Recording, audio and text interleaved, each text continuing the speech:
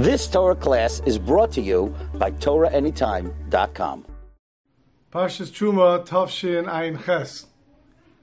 In Parshas Truma we find that Hashem tells Moshe how to build a Mishkan and all the kelim in the Mishkan. One of the kelim is the menorah, and in Perek Chafhei, Pasuk Lamed Aleph, Hashem tells Moshe to build a menorah. Vasisa menorah zav tahar miksha teyasa menorah. You should go and make the menorah out of pure gold, beaten the menorah should be, which means it has to be made out of one piece. Rashi is bothered by a question.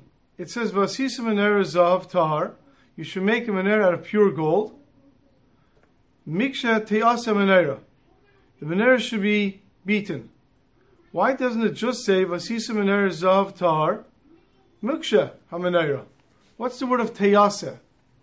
And Rashi explains, Teyasa menorah me'aleha. It should be made on its own. What does that mean? Moshe is not supposed to make the menorah? And Rashi explains, Moshe miskashaba. Moshe was perplexed. He didn't understand. How am I supposed to make this? Amalek Kadosh Baruch Hu, Hashech esa kikar la'ar. You throw the gold into the fire. V'inasa me'aleha. The kachli nichtav teyasa.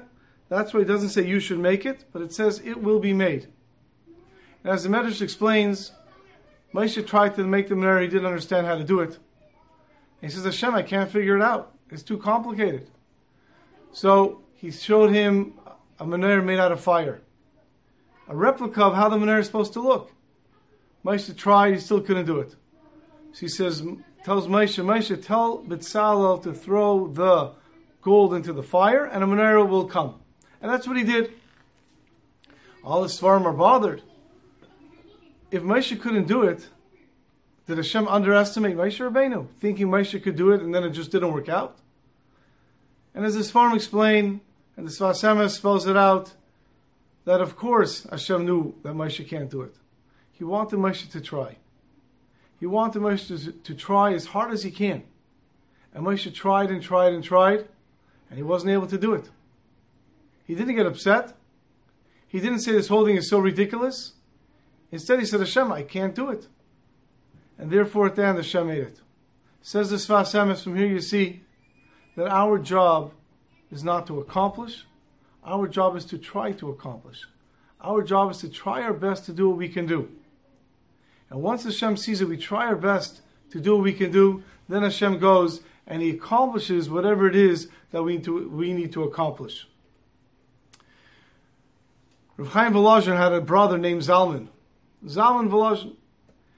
And when Zalman was 14 years old, Zalman was a very, very bright boy. He knew how to learn a lot. And one time someone in the shul came over to him and asked him a question on a Mishnah. A man. The person couldn't speak clearly. He had a garbled voice. And when he was explaining the question to Zalman Volozhiner, Zalman responded. He gave him an answer. And he also made some fun of him. He made fun of the man. Whereupon the man turned away and he walked away. A few minutes later, Zalman realized that perhaps what he did was wrong. And then he realized not perhaps what he did was wrong. It was a terrible thing that he did. But he was embarrassed. And then a little later, he got up the courage to go find the man to apologize. But by that time, he couldn't find the person anymore. And for the next few years, he spent time always looking to see if he can find this person, asking about this person, describing him to people, trying to find this person so he can get forgiveness. And this went on for many years. Eventually, his father-in-law, Rav Michal Fessels, realized that his son-in-law, Zalman Volozhin, was getting no peace from this. He went over to an elderly man and he said, do me a favor. He told him the story. He says, please, go over to my son-in-law, pretend to be that person, and this way he can ask you for forgiveness. The fellow went in, he happens to meet Zalman, so to speak, and he goes over to him, he says, Shalom Aleichem. Zalman says, Aleichem Shalom. He says, you remember me? No. He says, I once met you when you were much younger. We had a little incident, they asked you a question on Mishnah, you had some words that you said that made me feel not so good. You don't recognize me because I had a speech problem then, but I Baruch Hashem overcame it. Zalman was so excited. He couldn't believe it. He was so excited. He starts to speak to the person, and it only took a moment for him to realize this person bears no resemblance to the person that he met all those years ago. And he looks at him and says, "You're not really the person, are you?" And the person admitted that your father-in-law sent me here. And Zalman now felt even worse. He realized now that there's no way he's going to find this person, and he'll never get forgiveness. Eventually, word of this got to the Vilna Gaon, and the Vilna Gaon told Zalman to come. He wants to speak to him. He sent him a message. He traveled to the Vilna Gaon. The Vilna Gaon met with him, asked him to tell him the story. He told him the story. The Vilna Gaon asked him what he did and what he's doing to try to find the person. And he told him how he constantly travels and he asks people trying to find this person.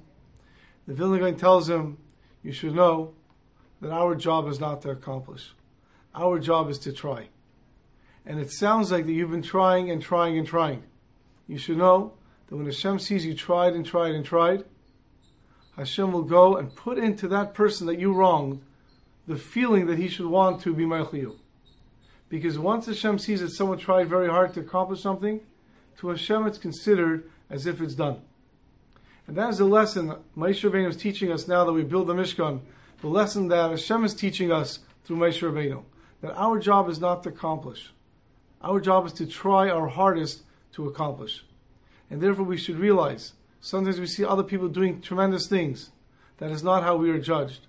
We are judged by what's in our heart, by how hard we try to accomplish.